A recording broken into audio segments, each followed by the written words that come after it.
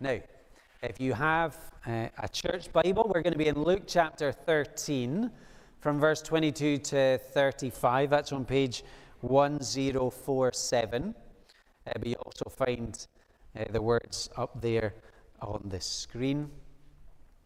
And we'll pay attention to this question that Jesus has asked, Lord, are only a few people going to be saved? So at verse 22 of Luke chapter 13, then Jesus went through the towns and villages, teaching as he made his way to Jerusalem. Someone asked him, Lord, are only a few people going to be saved? He said to them, make every effort to enter through the narrow door, because many, I tell you, will try to enter and will not be able to.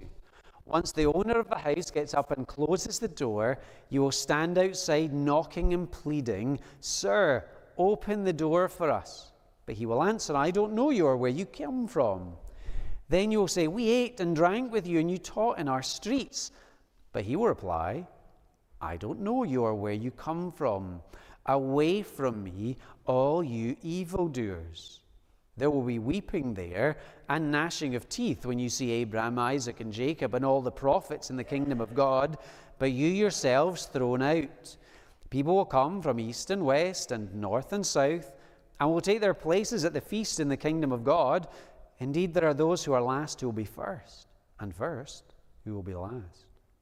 At that time, some Pharisees came to Jesus and said to him, leave this place and go somewhere else. Herod wants to kill you.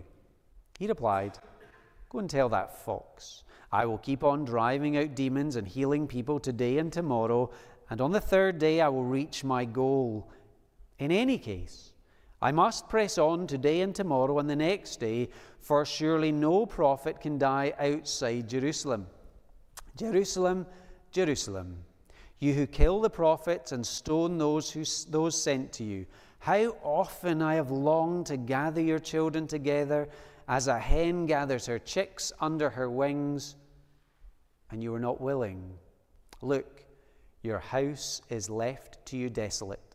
I tell you, you will not see me again until you say, blessed is he who comes in the name of the Lord. Amen.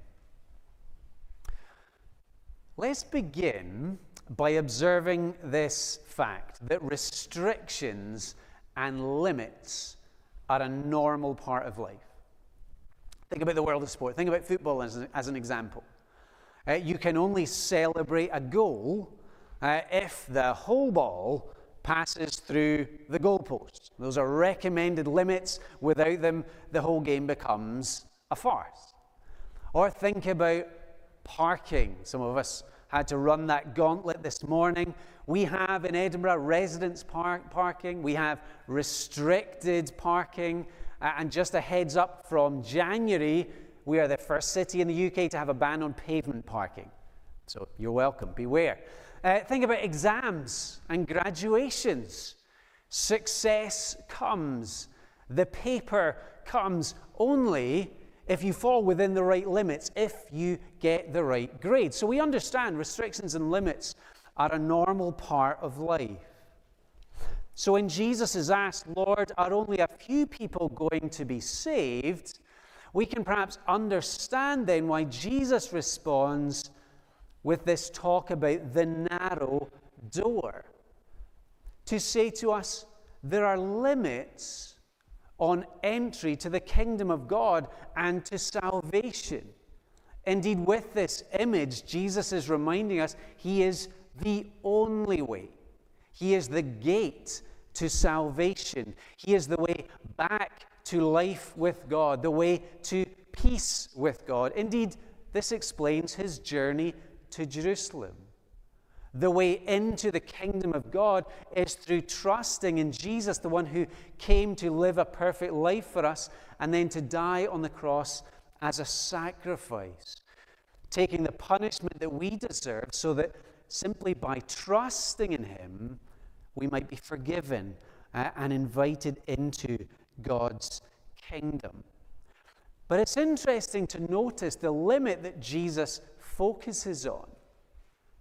Because he's asked a question about numbers, about, are only a few people going to be saved?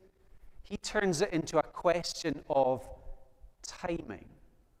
For Jesus, his focus is on the narrow window of opportunity, of the need to respond as we hear the good news of salvation. So again, thinking back in our news a month or so ago, those storms that especially hit the northeast of Scotland, you probably heard some of those interviews with residents who were caught out. They didn't listen to the warnings. They didn't evacuate their premises. They didn't think it was going to be such a big deal. So their time to find shelter passed, and they found themselves in a very serious condition indeed. Well, what the Word of God reminds us is that more serious still is the risk of missing this window of opportunity to find salvation through Jesus. Because Jesus has been reminding us in past weeks of the reality of God's judgment that falls against sin, against moral wrongdoing. And the only way of escape is not for us to turn over a new leaf, but it's to turn to trust in Jesus, the only Savior. So Jesus in our section invites us to see that he has come on God's timetable for salvation, and we need to respond in time and with a positive response to him. So the first thing that we need to think about is the time of opportunity, verses 22 to 30. Perhaps to help us to think about this, let me share the time when I missed a wedding. Thankfully, not one that I was involved in being the minister of. That would be infinitely worse. But I had an invitation, but lost track of when the service was happening. I got the time wrong, and I arrived to find the doors locked. Inside, maybe you've had this experience, inside, you know there's celebration, but outside, you're left with that sense of disappointment and regret. Look at the picture Jesus uses for the kingdom of God. Verse 29, people will come from east, west, north, south, and will take their places at the feast. What's the kingdom of God like? What's life with God like? It's like joy. It's about relationship. It's the very best, and it's celebration. Here's another way of Jesus saying life with God is truly life to the full. And so Jesus is going to give encouragement. Enter this life when you can. Enter this kingdom when you can. Don't be left outside in the cold. We see it through the whole section. Verse 24, Jesus said, having been asked the question, are only a few people going to be saved? He makes it very personal. Make every effort to enter through the narrow door. That word is the word for striving. Indeed, our English word agonize, it is drawn from this Greek word. It's an Olympic word. You can think about the marathon runner striving to reach the end of the race, or the weightlifter straining to lift that bar. And the emphasis here is a call to personal responsibility, to respond to Jesus and his word.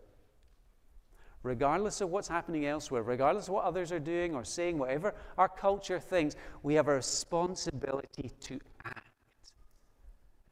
Luke's gospel is full of great examples of people making every effort. The disciples, they hear the call of Jesus, come follow me, and they leave everything because they understand Jesus is better.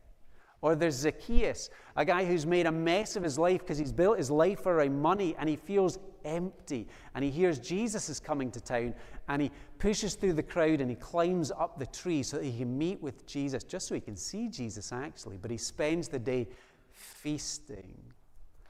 There was blind Bartimaeus. As Jesus was on his journey, he hears that Jesus is coming by the place where he begs, and he won't stop shouting, Jesus, Son of David, have mercy on me.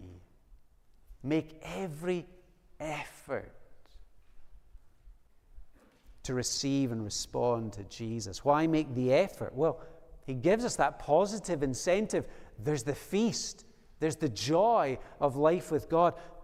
But there's also the negative warning. For example, verse 27, I don't know you. Away from me. Verse 28, the weeping and the gnashing of teeth. Some are in, but for others there is weeping, there is loss because they're on the outside. Jesus says, ask and seek and knock. Read God's word, asking that he would show you Jesus. Pray and ask that the Spirit would show the reality of God to you today.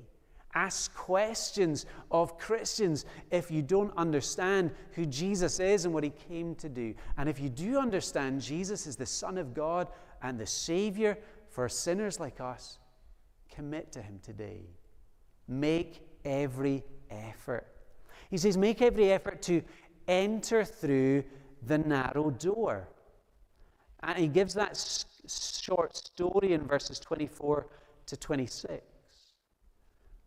that speak of a door that is open now. There's a door of opportunity. There's an entry into the feast now, but there'll come a point where the Lord of the feast will close the door, and to turn up when the door is shut is to arrive too late.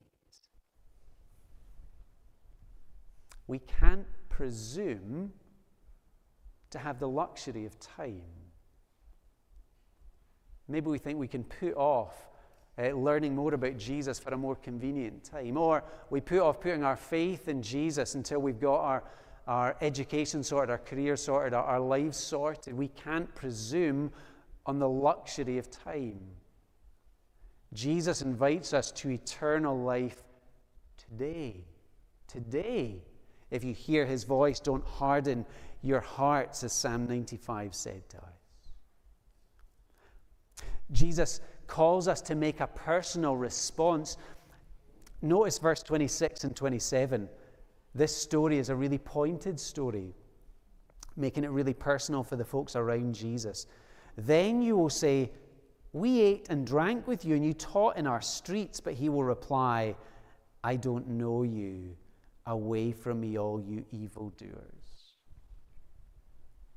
There are lots of people always around Jesus, crowding around him, but so many of them still said no to his salvation. They didn't know Jesus. They didn't have a relationship with him because there was no faith and trust. And that should stand as a reminder, as a warning to us that being around Jesus, that's not enough. Being around church is good because this is a place of worship. This is a place where we can hear the Bible, we can learn about Jesus, but being around church is not enough. Reading the Bible is a good thing, but without faith in Jesus, it's not enough. Being sympathetic to Christianity and not being hostile, that's good, but it's not enough. Some of you, I know, have been interested in Jordan Peterson, the academic who sort of came to prominence a number of years ago.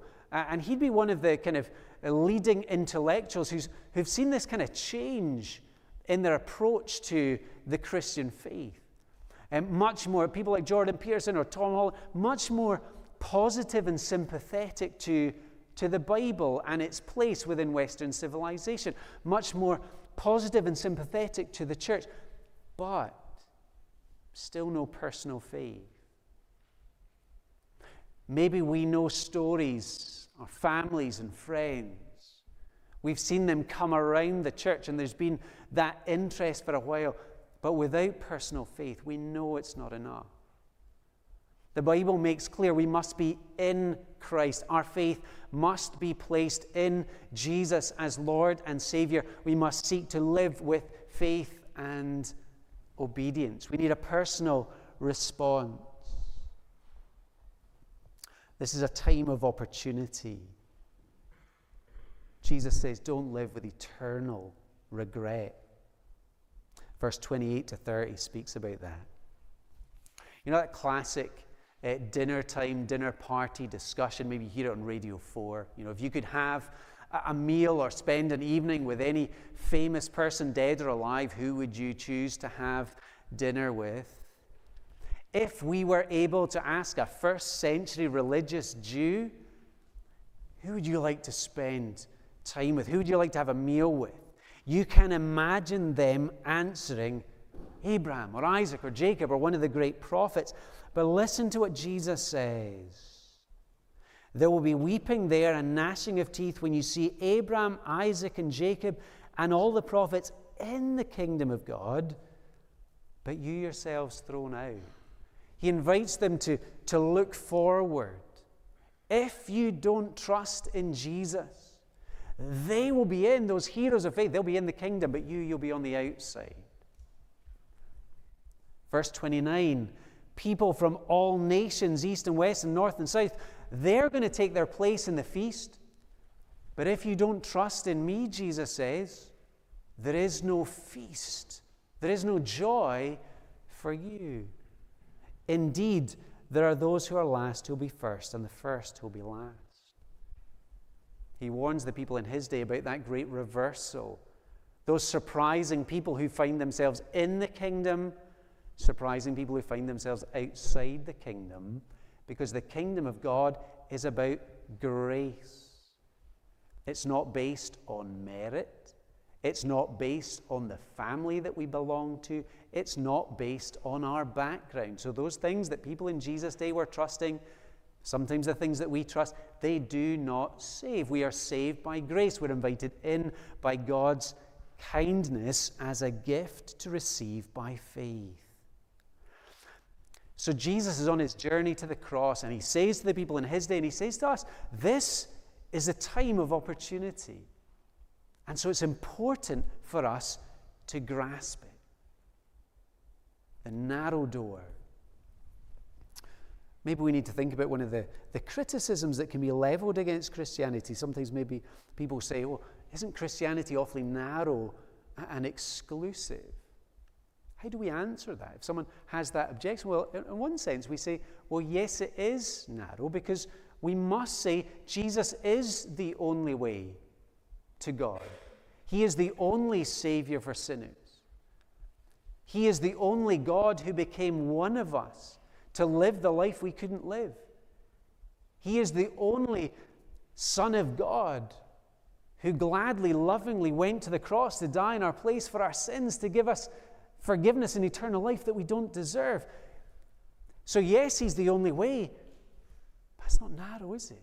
It's narrow. Yes, we must trust in Jesus, but it's also wide. The invitation to receive salvation is wide. Luke, who writes this gospel, writes the book of Acts, and the book of Acts tells the story of the church going global. Just look around this room today and we discover that anybody can be a follower of Jesus. Any background, any nation, any age and stage in life. Christianity is narrow because it focuses on Jesus as the only Savior, but it's wide because it focuses on grace. We can be in because of Jesus, the Son of God who's done everything for our salvation. It's not just for a certain kind of people who achieve, people have the right color of skin, people have the right nationality or background. And because it's about Jesus and it's about grace, we can say today is a day of opportunity for all of us. If you're not a Christian here today, it's a day of opportunity for you to be saved by Jesus, to enjoy life with God. Make sure to enter. So maybe that leads to another question. Well, how do we enter? If the kingdom of God is this feast that we're invited into, how do we enter? Our second point takes us to the timing of God's salvation. Some of you maybe saw a number of years ago now that the film Flags of Our Fathers, or maybe if you like history, you've read the book. The book and the film, they tell the brutal story of the 36-day battle for Iwo Jima. So US Marines, towards the end of World War II, they invaded this small Pacific island with the goal of capturing Japanese airfields and bases, so in the spring of 1945. And so as they landed on this beach, there was fierce fighting. There was tens of thousands of soldiers on each side killed. There was huge loss of life. One of the crucial factors in the battle, leading those Marines to victory, was the taking of Mount Suribachi. So beyond the beach, there was this mountain, Mount Suribachi, and there was an iconic photo, and it's up there. The moment when 6 Marines planted the US flag on top of the mountain. They had faced heavy shelling, they'd gone through tank divisions, they'd fought with Japanese soldiers, but they fought relentlessly. They reached the goal, and the result was greater security in the Pacific region till the end of World War II and final peace. In verse 31, word comes to Jesus. Leave this place and go somewhere else. Herod wants to kill you. Your enemy, Herod, he's hunting you. He would kill you. And Jesus' response is to make plain that those threats are idle threats. Herod cannot stop God's mission of salvation. Herod's threats have no impact on Jesus' rescue mission. Look at verse 32, and let's see what Jesus will do. Go tell that fox, I will keep on driving out demons and healing people today and tomorrow, and on the 3rd day, I will reach my goal. There's Jesus' message. I'll keep doing kingdom work. I'll keep driving back evil. I'll keep establishing the kingdom, giving this window, this signpost into what the future kingdom will be like. I'm going to keep showing I'm greater. I'm going to keep winning victories over the forces of darkness. And then on the 3rd day, I will reach my goal. Isn't it significant on the 3rd day? 3rd day, reaching the end of his goal. And he will reach the end of his goal on the 3rd day. Jesus is going to Jerusalem. And in the end of that journey, there would be another mountain and another victory. At Mount Calvary, it would not be a flag planted in the earth, but the cross of the Lord Jesus. And on the 3rd day, after dying for our sin, Jesus would rise for our salvation. Victory established, peace secured, plan of salvation complete. Look at verse 33. What must Jesus do? In any case, regardless of threat, regardless of enemy, I must press on today and tomorrow and the next day, for surely no prophet can die outside Jerusalem. When Jesus says must, that must there speaks to us of God's plan, God's eternal plan of salvation. I must go to Jerusalem. I must go to the cross. I must suffer and die, because that's the only way to establish peace between a holy God and unholy people. That lasting peace, that true peace that we all need, can only come through his act of sacrificial love.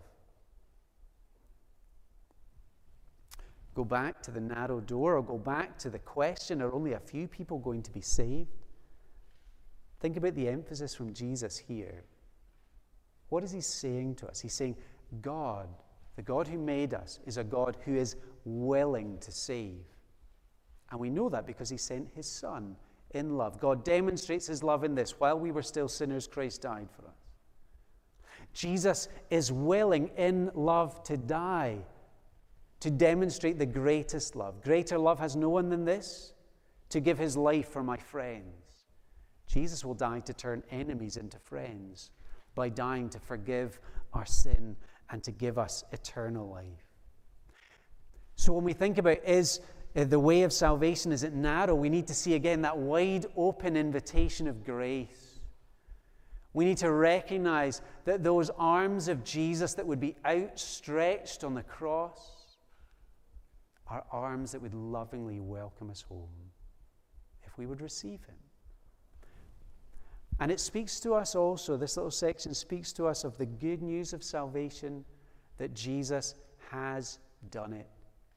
He has paid the price in full. Jesus has accomplished salvation. He doesn't just make it possible and leave us to do the rest. It is a completed work, which means he will certainly, absolutely, definitely, without a shadow of a doubt, save everyone who comes to him in faith. Because Jesus, like those Marines at Iwo Jima, went into battle with a clear goal, and he would not be shifted from it. He would go to the cross to die under the judgment of God so that we wouldn't have to face the judgment of God. What do we need to do? We need to turn from our sin. We need to turn from unbelief. We need to trust in him for forgiveness, to find peace with God and eternal life. And it reminds us that our response is key. And this is the last thing we'll think about. We'll think about the time of decision. Verse 34 and 35. Because what Jesus describes next is so significant because it reminds us that we have a responsibility. But it also, at the same time, reveals his heart of love for us. Jesus is willing, Jesus longs that Jerusalem would respond to him as God's Son, as God's Savior. He has a sense of deep grief. He weeps over the city that rejects him. And the focus is on personal responses to Jesus. Maybe we can identify with this. Maybe we can identify with the sorrow that a parent feels. You have a child who is in trouble. Maybe a child who's making bad decisions. Life is going in the wrong direction. And you as a parent, you would do anything to help and to rescue the child that you love. But you have that experience of help being pushed away. There's a particular kind of grief there. Think about the language that Jesus uses in verse 34. Personal language. Think about the shock of the Son of God, the eternal Son of God, using farmyard language. Such is his care. Jerusalem, Jerusalem, you who kill the prophets and stone those sent to you, how often I have longed to gather your children together, as a hen gathers her chicks under her wings, and you were not willing. Think about that. Jesus pictures himself like a mother hen. The Son of God says, I'd be like a mother hen to chicks. You know, when danger comes, when there's a predator in the farmyard, the hen will gather the chicks for safety. Jesus would gather the people of Jerusalem to enjoy God's salvation and security. Jesus would gather you and I to find security and safety from him today. But you're not willing, Jesus says. You were not willing. We began with a question, Lord, are only a few people going to be saved? Jesus says, some people will not be saved because they'll deliberately choose that. Deliberately have a hard heart towards Jesus. Deliberately say no to him as king. Jesus would offer life and we'd say, no, thank you. The solemn note of judgment comes. Look, your house is left you desolate. Pictures the city as a bunch of ruins. They saw that in the Old Testament because judgment would come in the end on unbelief. And then Jesus quotes from Psalm 118, which we read earlier. I tell you, you will not see me again until you say, blessed is he who comes in the name of the Lord. We could fast forward to chapter 19. Chapter 19 is when Jesus finally approaches Jerusalem. The triumphal entry, it's called. He rides into Jerusalem is the humble king riding on a donkey, and behind him there are crowds of followers from Galilee, and they're singing this song, "Blessed is he who comes in the name of the Lord." But in Jerusalem, there's another crowd that gathers, and there's a different cry that goes up. Crucify him. We have no king but Caesar. His blood be on our heads.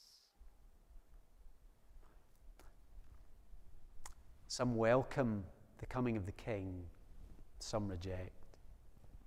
There's another coming of Jesus at which this psalm could be sung. When Jesus comes again at the end of history. And the Bible tells us everyone will see him, even those who pierced him. We're told every knee will bow and every tongue will confess that Jesus is Lord. Everybody will recognize on that day who Jesus truly is. But there's a tragedy that for those who miss the window of opportunity in this life, those who say no to Jesus as Savior and Lord in this life, they will recognize him then as Lord all too late, bowing then only to receive judgment. I was reading words from J.C. Ryle, the 19th century Bishop of Liverpool. One sentence stood out to me. He said this: "Hell itself is nothing but truth known too late." See, on that day when Jesus returns as King and Judge, when he returns to gather his people, to enter that joyful feast that will last forever, some will know too late. Jesus was the Savior I needed. Jesus was the one who would forgive sin and put things right between me and God. Jesus really does give perfect love. Jesus really is the only way into this perfect world that would last forever. But I said no. Now all I know is Jesus the Judge. How awful on that day to realize too late Jesus is the Savior we need today. Jesus is willing. Are we willing to receive him and to be saved? Someone asked Jesus, "Lord, are only a few people going to be saved?" It's interesting, Jesus doesn't actually directly answer the question. Doesn't want us to speculate on numbers. But what his word says to each of us today, loud and clear, is that today is a day of opportunity and a day of invitation.